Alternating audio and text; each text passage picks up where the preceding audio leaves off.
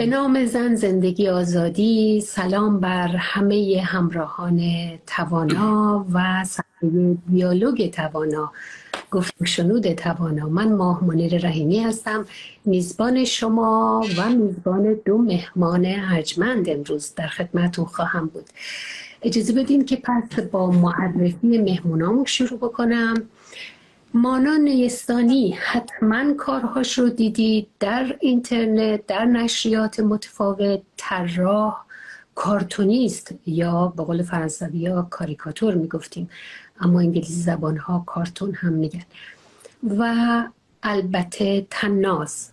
مانا و برادرش هر دوشون در این کار هستن و امیدوار هستم که طی یک ساعت آینده با ما بمانید. میخوایم راجع به طنز صحبت کنیم و طنز اجتماعی نیز.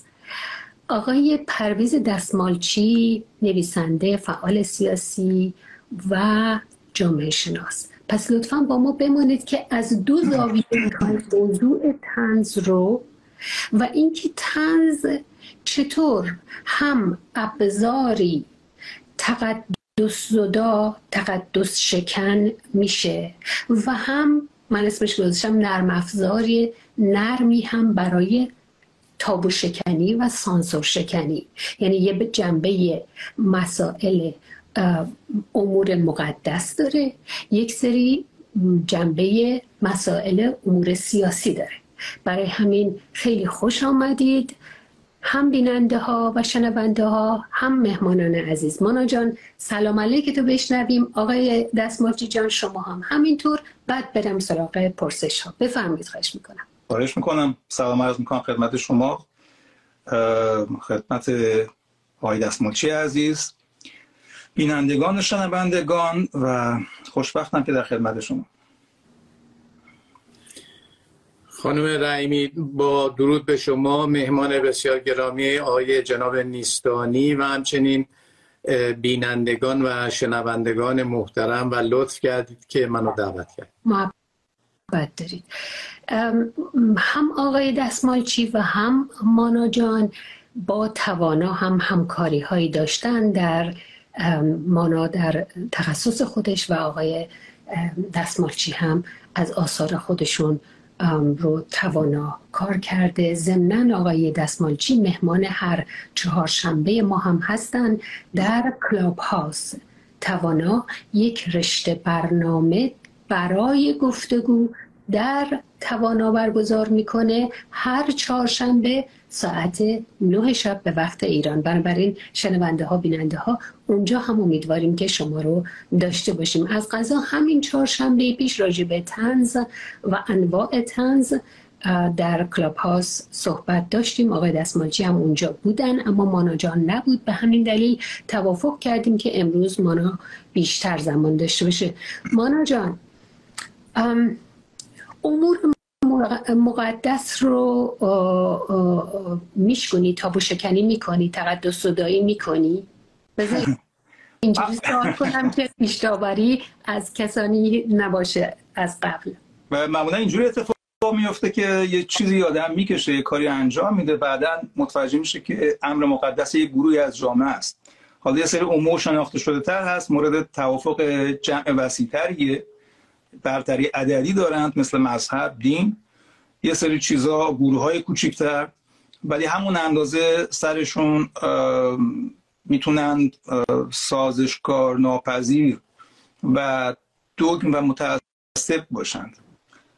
اینه که واقعیتش هیچ وقت قلم بر نداشتم بگم که خب حالا قلم بر میدارم تا تقدسی را بشکنم، ولی این بخشی از این کار هست. شما وقتی کاریکاتور کار میکنید، کارتون، خصوصا در امور اجتماعی و سیاسی، با حساسیت رو دارید بازی میکنید. وقتی درباره جامعه‌ای هست که جامعه یک سیستم سیاسی تمامیت خواه ساده نداره، تئوکراسی، یک جور دیکتاتوری مذهبی برش حاکم هست، امر مقدس در سیاست گسترش پیدا کرده، همه جا ریشه دوان، همه جا سایه گسترده.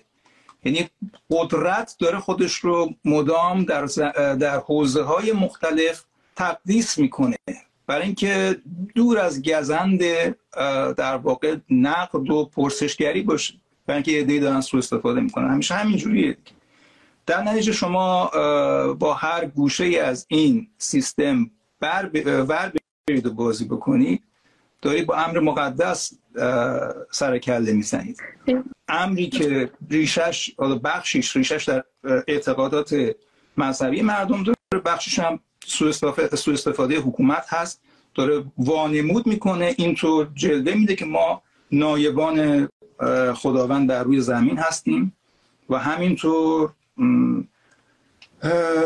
ردیف به ردیف اینو گسترش میده تا کوچکترین امور. بنابراین آیا من میتونم این مثال بزنم که اون امر مقدس هست به گفته شما به وسیله متولیانش که هی فرش خودش رو گسترده تر میکنه و در نتیجه هی میگه پاتو از فرش من بکش بیرون، در حالی که شما داری کار خودت رو میکنی.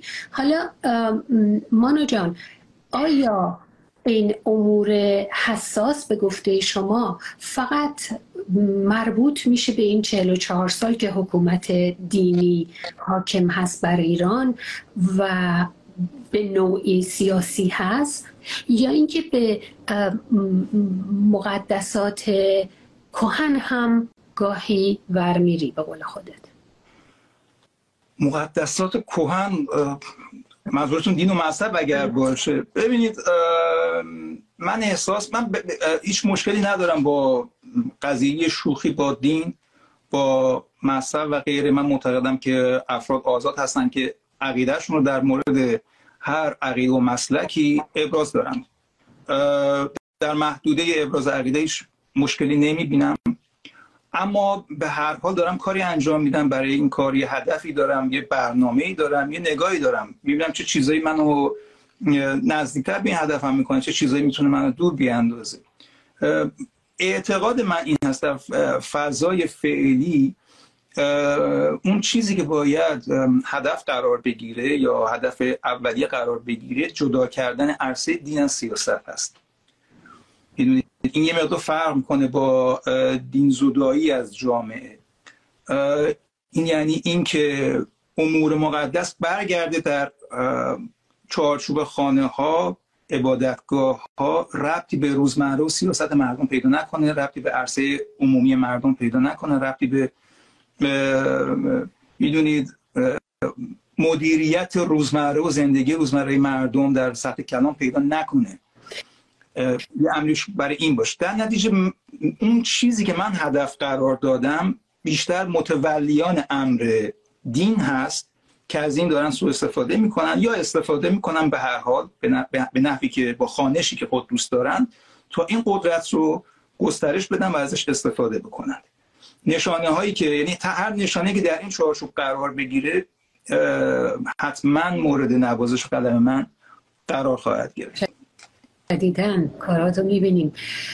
مانا جان، اول برنامه باید یادآور میشدم، الان دیر نشده، که امروز رو در ایران روز خبرنگار نامیده جمهوری اسلامی، به شکل رسمی روز خبرنگار داخل ایران.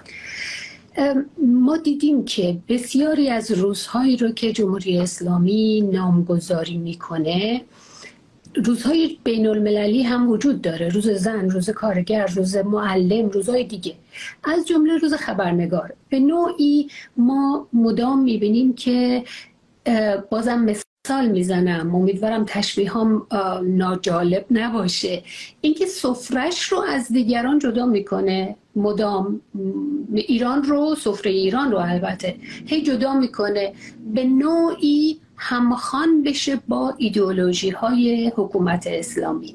به هر روی امروز روز کشته شدن یک خبرنگار آقای سارمی در افغانستان رو اسمشو گذاشتن روز خبرنگار و جالبه که حضرات مقامات جمهوری اسلامی آمدن امروز هم دوباره گفتن ما اصلا آقای رئیسی گفته ما تضمین میکنیم آزادی بیان رو، ما خلاصه خیلی هم رسانه ها رو دوست داریم و اینها. مانا جان، به عنوان یک شاهد زنده عینی آیا آزاد بودی؟ ببینید، من نظرم خیلی مهم نیستش که روزهای متفاوتی جمهوری اسلامی انتخاب بکنه. روزهایی که در جهان وجود داره بین المللی هست، روز زن، روز نمیدونم خبرنگار، روز هر چی که اسمش بذاریم. اون چیزی که اونم حالا جالب، حالا در پرانتز اینکه آقای سارمی توسط طالبانی کشته شد که الان به عنوان جنبش اصیل منطقه ازش یاد شده و باهاش همکاری هایی هم شده، بعدم در حالی که خبرنگاران ایرانی در زندان به سر میبرن. این نکته تناقض‌آمیز و در واقع طنزآمیز ماجرا هم جالب هستش. اون چیزی که مهمتره و ترسناکتر هست و برای من چندشاورتر محسوب میشه، مسخی است که جمهوری اسلامی در مفاهیم ایجاد میکنه. تغییر معنا تحریفی است، من اسمشو میذارم تجاوزی است که به ساحت مفاهیم وارد میکنه، از جمله آزادی بیان، از جمله کرامت انسانی، از جمله کرامت زن. میدونید یعنی در قاموس خودش هر حرکتی رو انجام میده. مثلا خدمت شما عرض میکنن، میگه ما هیچ زن در جهان، در هیچ جای جهان اندازه ایران کرامت و شأن نداره و بزرگ داشته نمیشه. برای این حفظ کرامت سر یه تعداد کثیری از جمعیت ایران که نمیخوان پوشاک اجباری داشته باشن، به زور کتک و فشار و فحش و آسیب و هر چماقی که بتونه حجاب میکنه، فحش بهشون میده، تحقیرشون میکنه، زندانشون میندازه، با قانون جدید هم میخواد ازشون پول در بیاره. در عین حال اینا همش برای حفظ شأن کرامت زن انسانیه.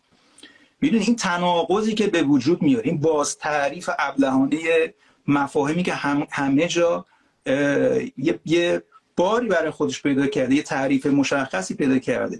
بله، آزادی بیان رو تضمین میکنن، اما آزادی بیان در قاموس جمهوری اسلامی تعریفی داره که در اون تعریف شما جرم بخورید میتونه تبلیغ علیه نظام تلقی بشه و اگر بهانه‌ای نداشته باشن شما رو متصل میکنن به دول متخاصم خارجی، برایشون پرونده میسازن. هزار پرونده امنیتی برای فعالین سیاسی، برای روزنامه‌نگاران ساخته شده، در زندان‌ها به سر میبرند با مجازات‌های زندان طویل المدت یا کوتاه المدت یا هر چیزی. میدونید یعنی ولی در عین حال معتقد هستن که آزادی رو تضمین میکنن. اونها، من فکر میکنم باید کلیدواژه ماجرا رو در یکی از صحبت‌های اخیر جناب علم‌الهدی پیدا کرد که من قبلا هم بهش اشاره کرده بودم. وقتی که اینها راجع به آزادی بیان میگن، یعنی که آزادی موافقت ابراز کردن با جمهوری اسلامی، در این چارچوب شما آزاد هستین. اگر حالا اونم خیلی جای صحبت داره که چقدر تحمل دارن. میدونید علم‌الهدی تازگی‌ها گفتش که وقتی ما میگیم ملت، یعنی ملت مسلمان، امت اسلامی، بقیه اصلا حساب نمیشن.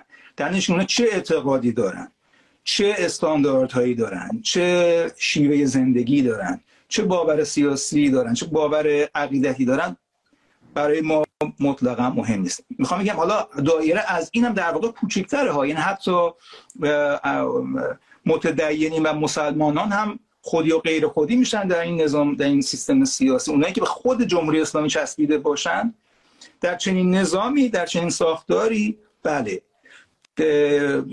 من خاطرم هستش که جایزه بهترین منتقد، روزنامه‌نگار منتقد سال داده میشه به آقای شریعت مداری، یعنی نماینده خود آقای خامنه‌ای که من ندیدم تا حالا اگر انتقادی کرده از مخالفان کرده، در واقع نه از جمهوری اسلامی و سازوکارش. میدونی یعنی اینجوری بوده، اصل اول تابعیت محض و کامل و بدون چرا از ولی فقیه و جمهوری اسلامی هست و این باید در نظر داشته باشه و این میشه آزادی بیان. این در این صورت تضمین میکنن برش. بله، رسما التزام عملی به ولایت فقیه دارن، یعنی تعارف نکردن. امت اسلامی همچنان که گفتی به شدت باز دایرش تنگتر و تنگتره. شیعیان مثل این میمونه که همه جای دنیا، ببین آخه اینا چیزایی که ما تازه کشفش نکردیم، بهش نرسیدیم. حالا نمیگم که ریاضیه، ولی انگار همه جای دنیا بگن 2 تا 4 تا، در مملکت ما بگن نخیر 2 تا میشه 5 تا و ما برترین ریاضی هستیم و همین که هست.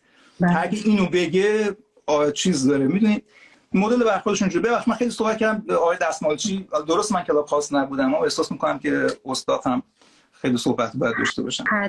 حتما الان نوبت ایشون هم هست. کاملا درست میگی. داشتم میگفتم از امت اسلامی رسید به شیعیان به شکل مذهب برتر جهان و بعد هم از اونها خودی ناخودی ها و بعد هم فقط ولایت مدارها باقی موندن.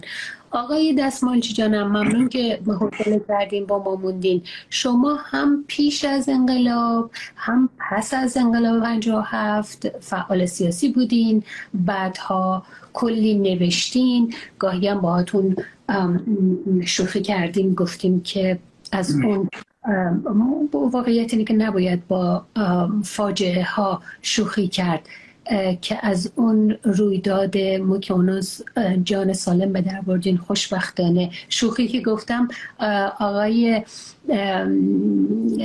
خورسندی و بقیه میگفتن ایشون شهید زنده هستن چون از اونجا سالم ماندن. آقای دستمالچی ما خوشحالیم که شما هستید و میتونیم این صحبت رو باهاتون بکنیم. بیشتر امروز دوست داریم که تجربه هاتون رو برامون بگین، تجربه پیش و پس از انقلاب رو در مورد طنز اجتماعی و بخش سانسورشکنی این قضیه. بفرمایید خواهش میکنم. بسیار ممنون. من بسیار استفاده کردم از گفته‌های جناب نیستانی. آنچه را که گفتن در واقع واقعیتی است که 44 سال ما عملاً درگیرش هستیم. ببینید مسئله آزادی بیان، من خواست قبل از اینکه به پرسشش ما بپردازم یکی به این مسئله آزادی بیان در جمهوری اسلامی بپردازم. یه جامعه‌ای که درش آزادی بیان وجود داشته باشه هیچ وقت نهادی به عنوان سانسور نداره. یا شما مثلا در یک جامعه باز یک وزارتخونه‌ای به نام وزارت ارشاد و وزارت فرهنگ و ارشاد اسلامی ندارید. برای چی؟ برای اینکه حکومت خودش ارشاد نمیکنه. در امریکا یا در فرانسه یا در آلمان حکومت هیچ کس رو ارشاد نمیکنه. یعنی دارای ایدئولوژی نیست که بگه همه باید در این جهت برن و اگر که نرفتن بعد ما سانسورش میکنیم میزنیم. شما اگه خب آزادی بیان هست، یه صحبتی رو جناب نیستانی کردن بسیار درسته. جمهوری اسلامی از همه چیز شبیه سازی کرده، از محتواش خالی کرده. یعنی موقعی که میگه آزادی منو به یاد نوشته جورج اورول میندازه که در اون فضایی که برادر بزرگ به هر حال به وجود آورده بود مفاهیم همه تبدیل به عکس شده بودن. یعنی طرفو مینداختن زندان میگفتن رفته برای آزادی، برای تفریحات اینا. جمهوری اسلامی همینه. جمهوری اسلامی لختش رو شما اگر بخواین اوریانش رو نگاه بکنید همون طالبان و همون داعشه، ولی با فرهنگ شیعه 12 امامی ایران و برآمده از یک انقلاب. توجه میکنید؟ و اگرنه در تمام اساس خودش همونه. اصولاً این تصویری رو که میده مثلا زنان آزاد هستن، از زنان در جامعه ما هیچ جامعه زنان در اون آزادتر نیستن. خب هر کس که نگاه بکنه، همین امروز شما نگاه میکنید توی تصاویری رو که از ایران بیرون میاد، چقدر تحقیر، چقدر توهین، چقدر تبعیض، سرکوب، کشتار، زندانی. خب کی باور کنه؟ میدونید اون زمانایی که اینا چرا 20 سال 30 سال با این دیش‌های ماهواره‌ای مبارزه کردن؟ به خاطر اینکه ترس از مطلع شدن مردم داشتن که حرفی که میزنن دروغه. حالا برگردم به پرسش شما کوتاه، چون من صحبتامو توی جلسه قبل کردم، بیشتر آقای نیستانی صحبت بکنن. ببینید جامعه ایران اصولاً چون تاریخاً با مسئله آزادی روبرو نبوده هیچ وقت، و البته این مقولات و اینها حالا یه تاریخ 200 ساله بیشتر که نداره، که برای اینکه تا قبل از انقلاب فرانسه تساوی حقوقی همه در برابر قانون و آزادی ها، و چون مسئله آزادی مسئله رابطه فرد با حکومته و حکومتی که دموکراتیک نباشه اصولا این رابطه به نفع حکومت به ضرر فرد انجام میگیره و فرد سرکوب میشه. جامعه ایران هم نداشته این فرهنگ طنز یه زیر مجموعه بسیار گسترده داره که یکی از اونها، یکی از کاریست که جناب نیستانی میکنن، کاریکاتوریستن، یعنی آنچه را که میبینند آگاهانه یا ناآگاهانه و نقد میخوان بکنن به صورت تصویری با برجسته کردن ضعف‌ها یا قلف کردن در مسئله فهم رو برای مردم. من اگه بخوام این کارو بکنم باید مثلا یه مقاله چند صفحه‌ای بنویسم. ایشون در کوتاه‌ترین مدت با یه تصویر این کارو میکنه. شوخی توی ایران طنز کردن، ما میرفتیم سینه زنی، برای به عنوان مثال میگم، میرفتیم سینه زنی، خودمون که بودیم سینه میزدیم، حسین جان با لهجه شمالی، حسین جان تو که لشکر نداشتی چیکار به دعوا داشتی؟ ببینید ما اون موقع که نوجوان بودیم نقدمون رو می آوردیم این تو. خب شما چرا رفتی دعوا کردی؟ آقا 72 نفر علیه 10,000 نفر منطق توش نداره. توجه میکنید؟ و یا اینم بگم بعد صحبتم تموم کنم، و یا اینکه سینه میزدیم خودمون که بودیم، در کرب و بلا آب نبود پپسی کولا بود، شیشش سفید و خودش سیاه بود، حسین اینطوری. خب این برای ما نوجوانان تمسخر کردن این داستانا بود. ببخشید. نه خیلی هم اتفاقا جای خوبی رسید که من راحت‌تر میتونم سویچ کنم به پرسش بعدیم با مانا جان. اولا دوباره یکم برو عقب که صورتت کامل در کادر قرار بگیره. مرسی ازم. اتفاقا موضوع همین جلسه پیش همین بود، شوخی های مردمی، اون چی که ممکنه که کلمش به لحاظ علمی دقیق نباشه، فولکلور به معنای، من از این زاویه دارم استفاده میکنم این لغت رو، به معنای این که اون خالق اصلی معلوم نیست کی هستش و دست به دست میچرخه بین مردم، باز توضیح کننده هم خیلی واضح نیست. برای همین فولکلور یا بگیم طنز اجتماعی یا بگیم شوخی های تقدس زدای اجتماعی رو، یا اینجایی که مردم همین شوخی های گاهی اصلا شیطنت های کودکانه یا معصومانه مردمی توی اون بخش شوخی هاش دارم میگم، یعنی بدون هیچ قصد و غرضی، بدون هیچ حتی دانسته نادانسته‌اش ما نمیدونیم. از این شوخی ها وقتی که مردم میکنن و دور میزنن اون سانسورها یا تابوها یا امور مقدس رو، اینها رو داریم.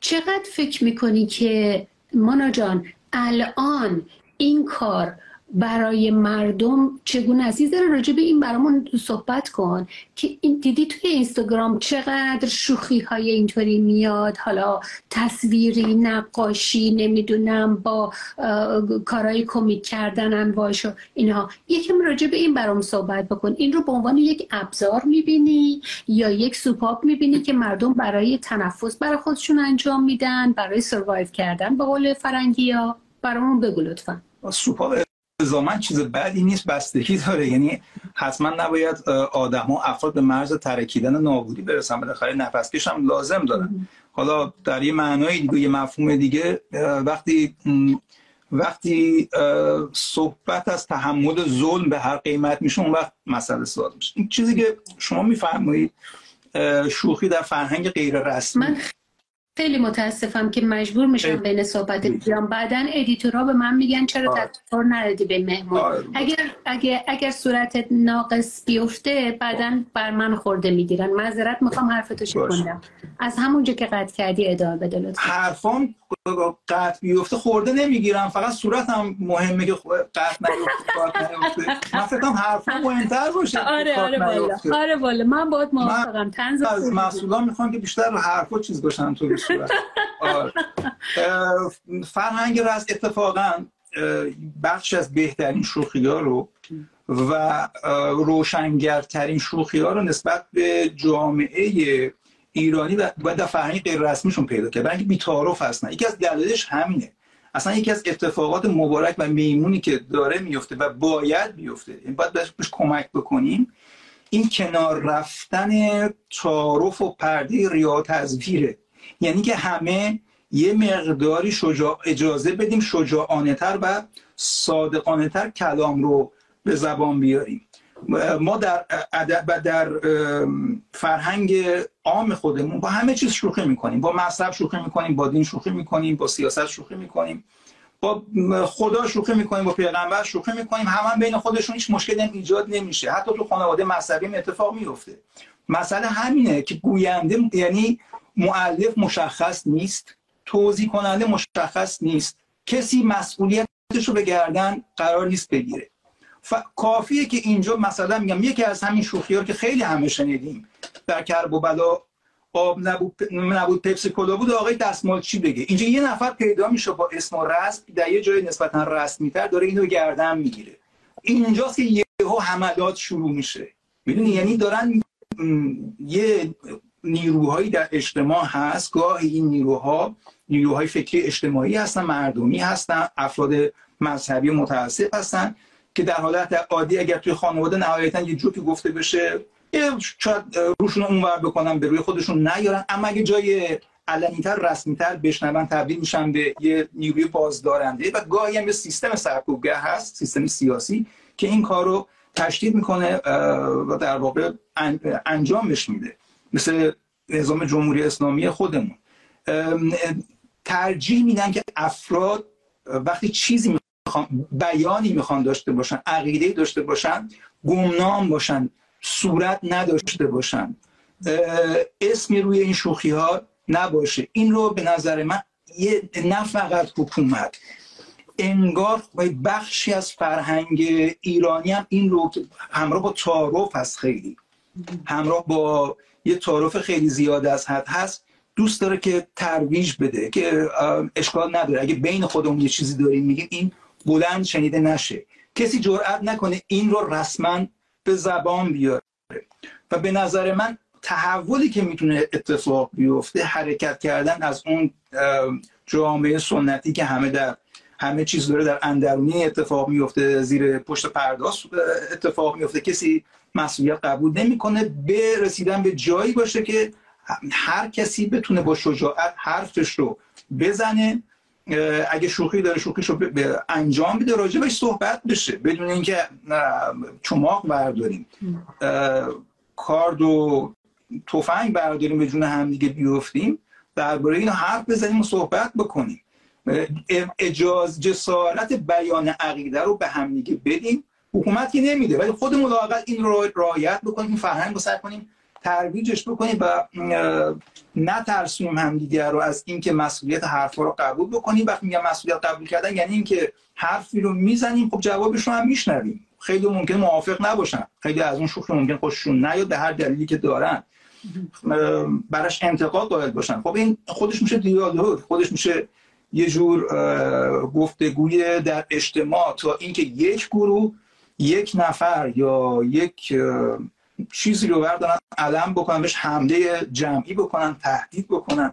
مسئله اینه، مشکل اینجاست. بنابراین آیا من میتونم اینطوری نتیجه بگیرم، اگر اشتباه میگم خودت اصلاح کن، که این شوخی های به قول شما گمنام هم از اون طرف پادزهر میشه در مقابل متعصبای که معمولا هم با خشونت، حداقل خشونت کلامی حمله میکنن به اهل طنز، حالا البته خشونت‌های عملی هم بوده، شالیابی رو یادت هستش و خیلی های دیگه.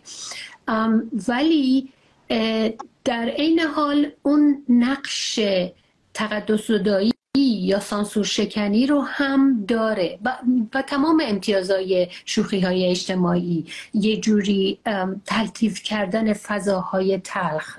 درست میگم؟ هم شما میتونید روانشناسی جمعی بکنید جامعه رو از طریق این شوخی‌ها که چه در ورای فرهنگ تعارف و رسمی چه در ذهن ایرانی‌ها داره میگذره، هم یه مقدار حالت دفاعی داره برای مردم وقتی زورشون به چیزی نمیرسه. حالا این چیز میتونه یک دگم اجتماعی یا دگم مذهبی خیلی شدید باشه یا یه سیستم سیاسی باشه. خب اون رو از طریق شوخی هاشون در واقع مینوازن. میدونیم یه خوبیای این چنینی داره. حالا احتمالاً بعداً به بحث چیزم میرسیم، اینکه حالا این قضیه عادی سازی کجاست و سوپاپ چجوری و اینا. آره، یه بحث جداگانه‌ای داره. مانا جان همینجا میتونی بگی اتفاقا ببین گاهی حتی با فاجعه های طبیعی مثل زلزله و سیل و اینها هم بعضی بخشاشو نه کلشو به شوخی میگیرن، به طنز میگیرن، یه ذره مزاحی توش وارد میکنن و اینها. آیا ما میتونیم با رنج‌های عمومی یا رنج یه آدم فردم باشه فرق نمیکنه، وقتی میگم فرد مثلا آیا ما میتونیم با معلولیت جسمی یک آدم شوخی کنیم، مثلا کاریکاتور معلول بکشیم یا اصلا انقدر حساسیت زیاد شده آدم‌ها رو چاق‌تر یا لاغرتر به جز مقامات سیاسی، یا مثلا میدونی با رنج آدم‌ها میشه شوخی کرد به نظرت مانا جان؟ خود من یه جاهایی متهم بودم که چون یه سری از کاراکترها رو جمجمه هاشون کوچیک کشیدم نگاه ریسیستی مثل نازیات یا همچین تعابیرم حتی بستم به کار. یعنی انقدر دایره رو تنگ و تنگ‌تر می‌کنم. ببینید اینکه آیا میتوانیم، شما دارین این توانستن یه بحث اخلاقی داریم مطرح می‌کنیم. آیا اخلاقاً ما مجاز هستیم که چنین کاری انجام بدیم یا ندیم؟ وقتی بحث اخلاقیات پیش میاد یه مقدار قضیه پیچیده میشه. ساده ترین کار اینه که خب در مورد یک فاجعه شوخی نکنیم، یعنی یه نسخه بپیشیم و بذاریمش کنار. درباره معلولان و معلولیت شوخی نکنیم، اصلا سمتش نریم، برای اینکه تشخیص دادن این که آیا اون شوخی واقعاً ضربه زننده به جایگاه و شخصیت معلول هستش یا نیستش، این خودش خیلی کار راحتی نیست. نش کلا اونو بذاریم توی خط قرمز تابون نریم طرفش. چاق بودن رو همینطور، چیزای مختلف رو همینطور، در نتیجه نهایتا تاییدی خیلی چیز باقی نمیمونه. میدونید یعنی که هر قدمی که برداری شما نگران هستید. ببینید بخشی از فرایند روبرو شدن آدمیزاد با ترس‌ها و وحشت‌هاش به تصویر کشیدن و تخفیف دادن اونهاست. این الزاماً همیشه به این معنا نیستش که من میخوام این واقعه رو دست بندازم و بگم بی ارزش یا بی اهمیتی. ولی وقتی من کارتون میکشم، کاریکاتور درباره مرگ میکشم به عنوان مسئله‌ای که برام ناشناخته است و ازش میترسم و باهاش شوخی میکنم، این شوخی در واقع داره یه مقدار به من کمک میکنه برای این ترس غلبه کنم، این ماجرا رو بیارم پایین.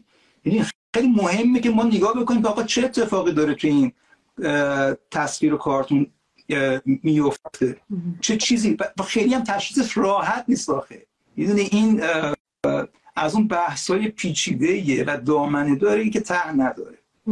هنوز فقط هم چیز نیست، یعنی در سطوح بالاتر و مختلف تا سالهای سال نزدیک شدن به مسئله هولوکاست یهودیان در جنگ جهانی دوم از دریچه طنز یک تابوی کامل محسوب میشد.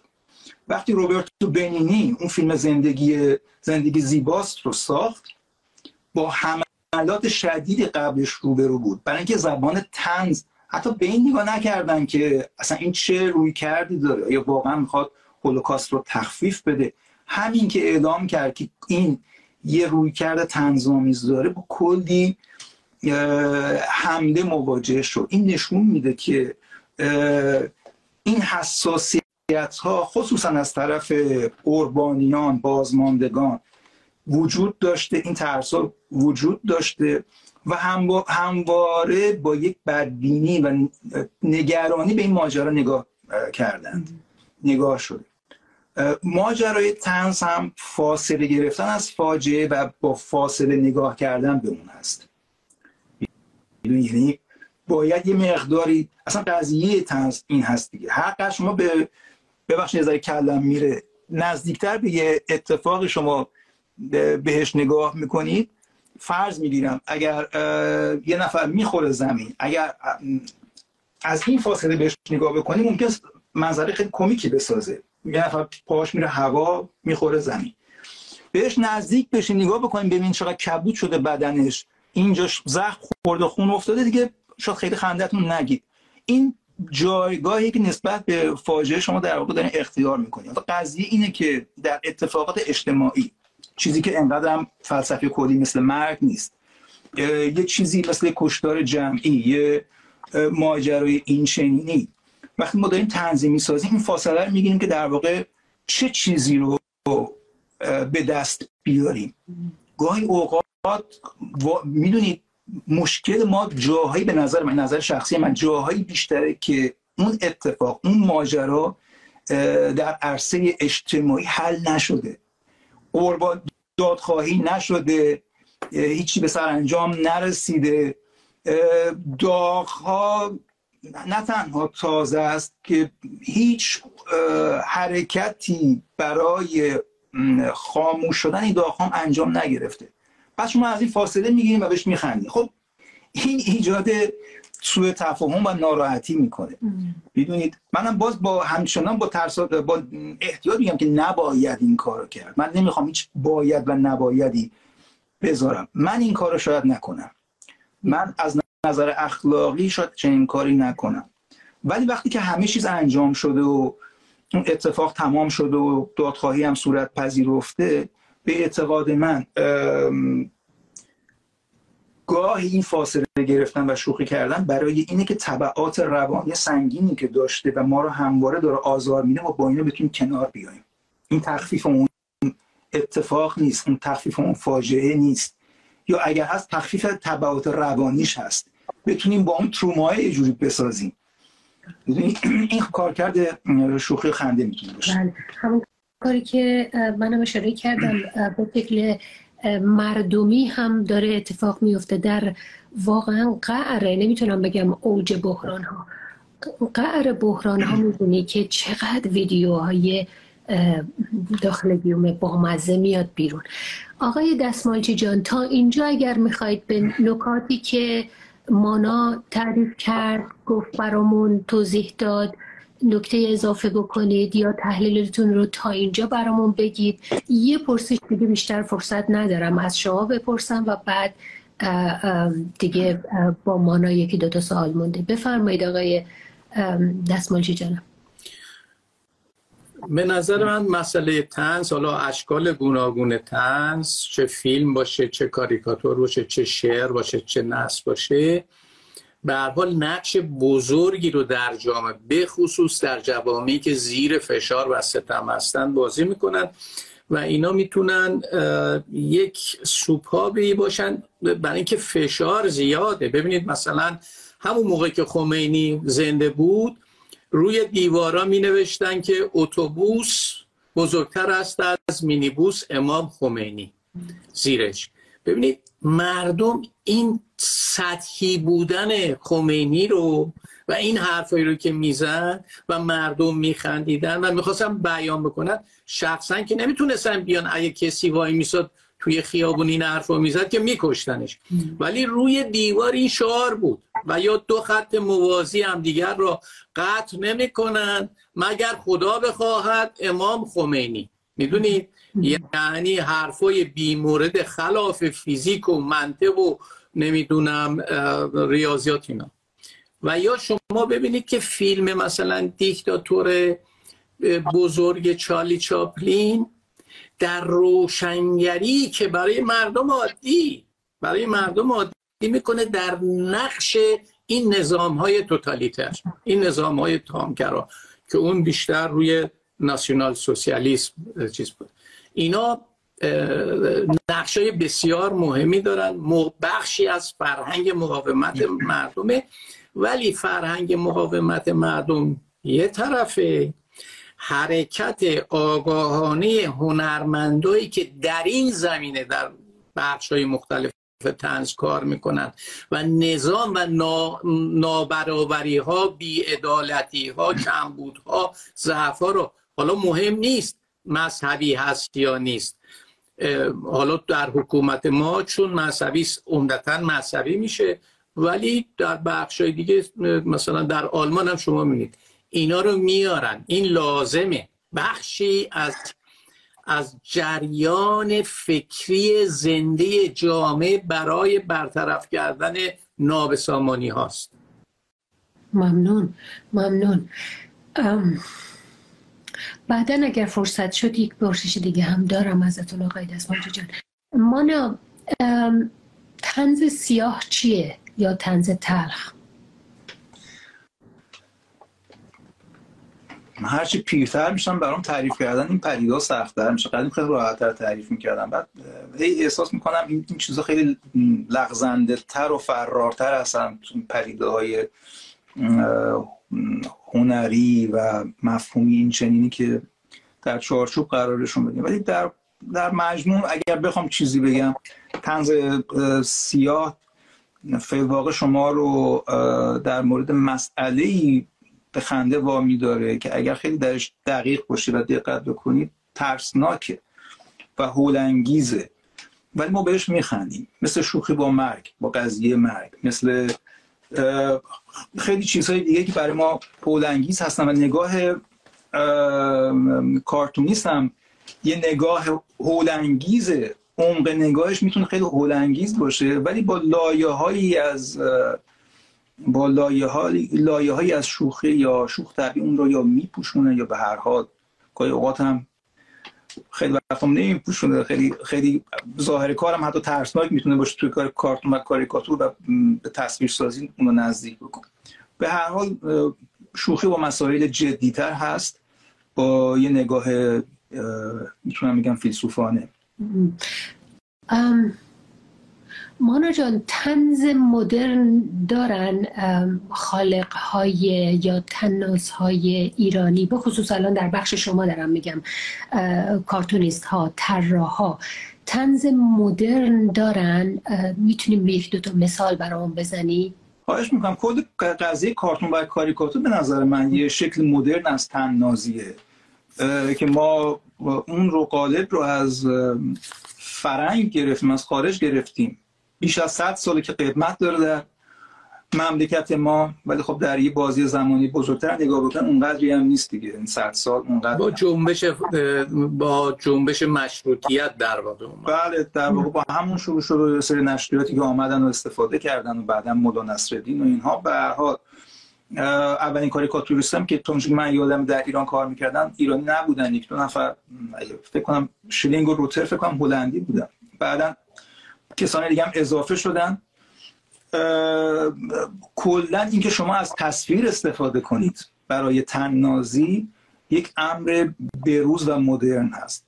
حالا اشکال خیلی بروزترش استریپ و کارهای دنباله‌دار و چنگابی و غیر و ذالک و استفاده از امکاناتی که مدیای جدید به آدم میده.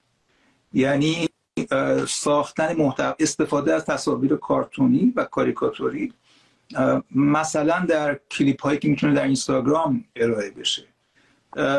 خیلی کار میکنن محتوای این چنین تولید میکنن. خیلی دوستان هستن انیمیشن های کوتاه میسازن، کارهای کوتاه میسازن یا از این فرمت ها استفاده میکنن برای اینکه بروزتر به نظر بیاد. ممنون تا اینجا. آقای دستمالچی جان، سالهاست هم ایران هم آلمان تجربه، به هر حال هر دوتون تجربه هم زندگی داخل ایران در کشوری با استبداد دینی، یعنی خالی از آزادی بیان، کار کردید. اینجا هم در کشور آزاد هم هر دوتون کار کردید. سهم این طنز اجتماعی الان امروز نوبت مانا نیستانی و طراحی و کارتونیست ها اگر بخوایم بگیم به این بیان از طنز داریم میپردازیم چقدر هست در دموکراسی؟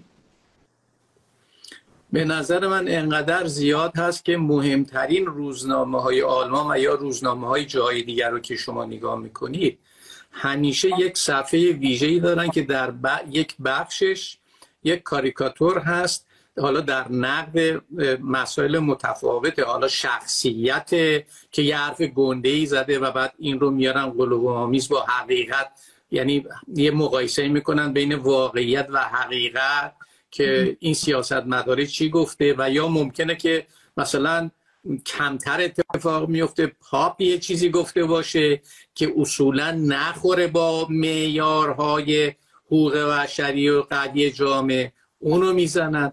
یعنی در پاسخ مشخص به پرسش شما اهمیت این نوع کار انتقادی که شما از طریق بزرگ کردن و کوچک کردن یک موضوعی اینو بتونی به تصویر بکشی، انقدر دارای اهمیت هست که فکر میکنم شما روزنامه ای رو در آلمان بزرگ، حتی مثلا هفته نامه های بسیار معتبری عین دیساید، نمیبینی که این کاریکاتور رو نداشته باشه. برای اینکه کاریکاتور با نگاهی که به شما بهش میندازید یک صفحه رو که اون بغل نوشته باشه این به شما میده فوری، میدونید اونو باید برید بخونید. دقیقاً. و نکته مهم این که طراحی، نقاشی، کلاً کارهای هنری بصری زبان بین الملل هم هست. یعنی اون طنزی که ممکنه در شوخی‌های فلسفی آمریکایی من نگیرم، در شوخی‌های کلامیشون نگیرم، به محض که طرح کاریکاتور و حالا عکس و تمام این هنر چشمی رو ببینم، احتمال زیاد بسیاریش رو یا بخش عمدهش رو میگیرم اون شوخیش رو، یا اون نماد مانا جان سرتو به مخالفت میگی بگو، بخواستم برگردم پیش خودت. اون نمادی که گفتی جمجمه کوچک، آیا مگه معنیش این نبوده که خلاصه مغز و فکرشون کوچکتر از حالت طبیعی بوده؟ چرا بهت حمله شد؟ یا ببینین کارتون مونده بگو دیگه آخر برنامه. خیلی این چیزا پیش میاد. کارتون عرصه نماده، میتونه باشه دیگه، یه شکلی از کارتون و کاریکاتور لااقل من خیلی روش کار میکنم، کارهای نمادین هست که بهتر شما سمبل نماد استفاده میکنید. آره وقتی میخواین نفر کم عقل بیشونش رو میدید جمجمه‌اش رو، ولی اگه شما فکر کنید این نماد رو و این اقراق رو، ما میگیم هنر اقراق دیگه، اینو وردونی یک تفسیر جدی و ما به ازای واقع بیرونی ازش انجام بدین، خب میتونه تبدیل به چیز بی ربط و ترسناکی بشه. حتی دایرهش تا این حد میتونم بهتون بگم میتونه گسترده بشه اینجور نگاه‌های بدبینانه که من یکی دو روز پیش وقتی نماد عدالت رو کشیدم، فرشته عدالت رو که در حال تحقیر شدن توسط دادستان جدید کل کشور هستش که انتخاب شده، ایشون یه آدمی سابقش مشخصه در سرکوب حقوق بشر در ایران، وقتی اینو کشیدم سردبیر نگران بود که این حالت تحقیرآمیزی که این نماد فرشته عدالت پیدا کرده، چون فرشته زن هستش، نکنه این برداشت رو ایجاد بکنه که ما داریم به زنها توهین تحقیر در واقع روا می‌داریم یا همچین چیزی استنباط بشه تصویر. می‌بینید یه جور ما همه رو دچار درگیر یک خودسانسوری، خودملامتگری و چیز میکنه دیگه، محدودیت شدید میکنه، در حالی که این شکلی نیست. این نماد، این نه زن بودنش مهم هست، نه در یه کانتکست تصویری، در یک بستر تصویری و داستانی مربوط به اتفاق روز معنایی ازش متبادر میشه. نمیتونید جدا بکنید بنابر سلیقه هم تو جدا بکنید بعد مذمتش بکنه یا تنبیه و تمشیرت بکنه کاریکاتوریست و این شکلی میتونه باشه. اما در مورد اون صحبتی گفتیم که زبان بین‌المللی حتی زبان تصویر و خنده هم در کشورهای متفاوت مختلف هست. یعنی منم همینجوری فکر میکردم و واقعا بخش از کاری که بخش از کار کاملا تصویری بله کمابیش همه میفهمن، ولی خیلی از شوخی‌های بصری و تصویری رو به خاطر اینکه ریشه در فرهنگ خنده و فرهنگ جوک و فرهنگ کارتون و کاریکاتور یا شوخی‌های بصری یک کشور خاص دارن، این کشورهای دیگه ممکن متوجه اون نماد و نشانه‌ها نشن، شوخی نگیرن. من خیلی از کاریکاتورهای فرانسوی ممکن نفهمم و نگیرم، تصویرم هست. به اضافه اینکه در کارتون مطبوعاتی نوشتار و گفتار و کلام طنز هم جای مهمی داره. خیلی وقتی شوخی‌های رفرنس‌های در واقع تکست و متن متوجه نمیشیم. درسته. من اجمالاً گفتم ولی خیلی درست میگی. اون ظرافت هایی که در یک کشور یا بگیم لوکال محلی بومی اتفاق میفته، چه ریشه های کهن داشته باشه و چه رویدادهای روز باشه، بسیار لازمه برای فهم اون کار و کاریکاتور و کاری که شما میکنین به هر حال. اما اجمالاً به اندازه‌ای که من احتیاج دارم فارسی بدونم نیاز ندارم. میدونی، یعنی کارهای شما رو ممکنه سریعتر بگیرم یا کمتر نیاز به فارسی داشته باشم تا بخوام مقاله آقای دستمالچی رو بخونم. اونجا حتما باید فارسی بدونم. پیشینه، یعنی این که پیشینه اون فرهنگ رو و همینطور رویدادهای روز رو بدونم، در هر دو باید بدونم، ولی اینجا سریعتر ممکنه بتونم ارتباط برقرار کنم. خیلی خیلی متشکرم. ما هنوز چند دقیقه فرصت داریم. مانا جان، از شما شروع میکنم و در نهایت آخرین پرسشم همینه که هر نکته‌ای که من نپرسیدم یا میخوای در بخش هم روز خبرنگار داخل ایران و هم در بخش طنز در کار خودت اضافه بکنی و من نپرسیدم، بفرمایید. خواهش میکنم. یه نکته که به ذهنم رسید بعد نیست گفتنش، چون خیلی این روزا بحث میشه سر این ماجرا. البته یه مقدار راجعش صحبت کردیم، ماجرای همین تفاوت بین شوخی و طنز و کجا این ماجرا اسمش لودگی هست و آیا لودگی خوبه، نمیدونم چی خوبه، کدوم اینو بهتره، چرا نباید لودگی کرد، چرا باید لودگی کرد. ببینید، من یه سوء تفاهمی به وجود اومده در اجتماع ما، انگار که ما فقط در جامعه نیاز به طنز داریم. یعنی یک شوخی فاخری، اینجوری هم تعبیر میشه، یک شوخی فاخر با یکی از مسائل اجتماعی و سیاسی و این چنینی، در حالی که واقعیتش انواع و اقسام داره و ما همه اینا رو در جای خودش نیاز داریم.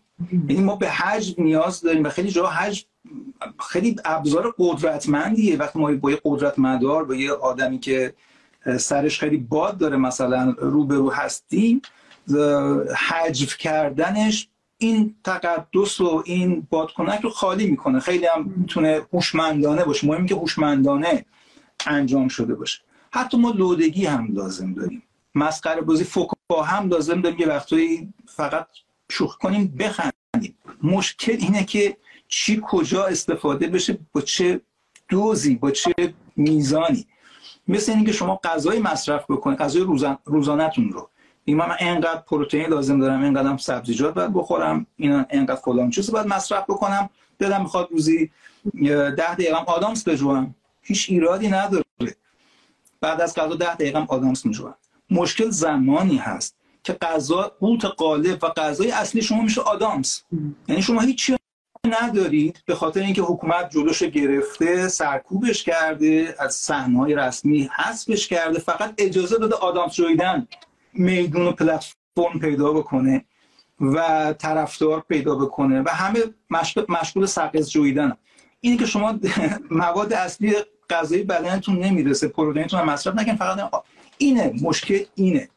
مشکل نیستش که فلان کسک چرا جوک میسازه، جوک ساختن کار بدیه یا داره عادی سازی میکنه. نه، داره کارشون میکنه. خیلی از استندآپ کمدین ها فقط جوک میگن، سیاسی هم نیست، چی هم نیست. اما مسئله اینه که این دوزه رعایت نشده، فقط اونا رو ما میبینیم، بقیه دارن سرکوب میشن، بقیه داره جلوشون گرفته میشه، بقیه دارن اخته میشن، نمیذارن که راجع به مسائل اصلی صحبت بکنن. اصلا شوخی، اصلا این ایده که طنز و شوخی عادی سازی فاجعه است به نظر من غلطه. اگر درست انجام بشه، شما اگر آدرس رو در شوخی ها غلط بدید، در واقع دارید نه عادی سازی که دارید تحریف میکنید، تحریف رو دارید عادی سازی میکنید. اگر شما در جوکاتون مدام ظالم رو بنوازید، ناهنجار بودن امر ناهنجار رو متذکر بشید، اتفاقا دارید چیز خوبی رو برای مردم عادی میکنید که مردم به ظلم عادت نکنن، به ناعادی بودن ظلم عادت بکنن، به غیر عادی بودن اوضاع عادت بکنن. میدونی مسئله این هستش، نه اینکه صرفا با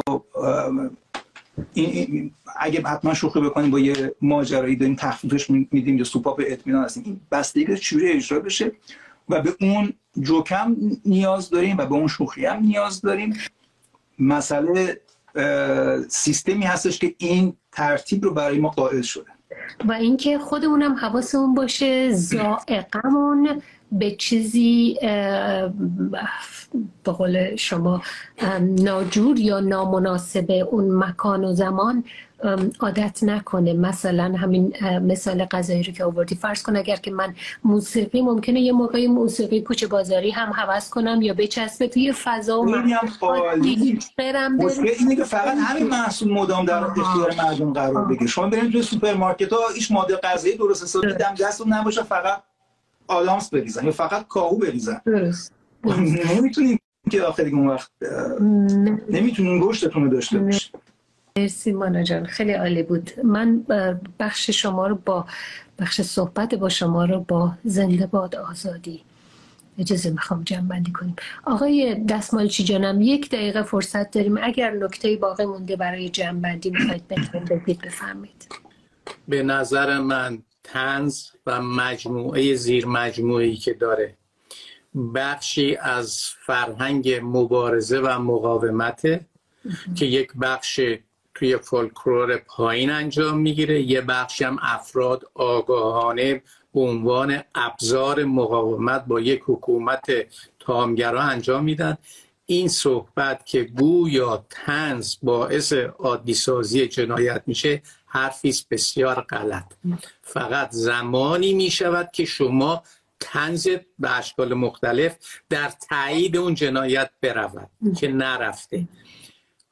من حدس میزنم که این بحث عادی سازی این جریان خواستی است که حکومت لانسه میکنه که جلوی ضربه این شکل از مبارزه علیه خودش رو بگیره. و از اون طرف هم گاهی میگن سیاه‌نمایی میکنین، یعنی این بین خیلی مدام چقدر کارتون سخته هان مانا جان. از اون ور کلی حساسیت های اجتماعی همون اشاره که کردی، فرض کن موضوع زنان، موضوع همجنسگراها یا موضوع های LGBT ها یا موضوع های دیگر، بسیار بسیار حساسیت های اجتماعی غیر حکومتی هم هست. آره. مثلا اتفاقی مثل باجناخا پیش میاد، شما نمیدونین چه موضعی باید بگیریم. بالاخره اینا جزء LGBT هم محسوب میشن. در عین حال خیلی باید هر چیزی هم بکشید به هر حال یه گروهی جایی ممکنه بهش بر بخوره، هر احتیاطی هم بکن. خیلی کار سخته. به این مشکلی که شما مطرح کردی به درستی یک چیزی رو باید اضافه کرد.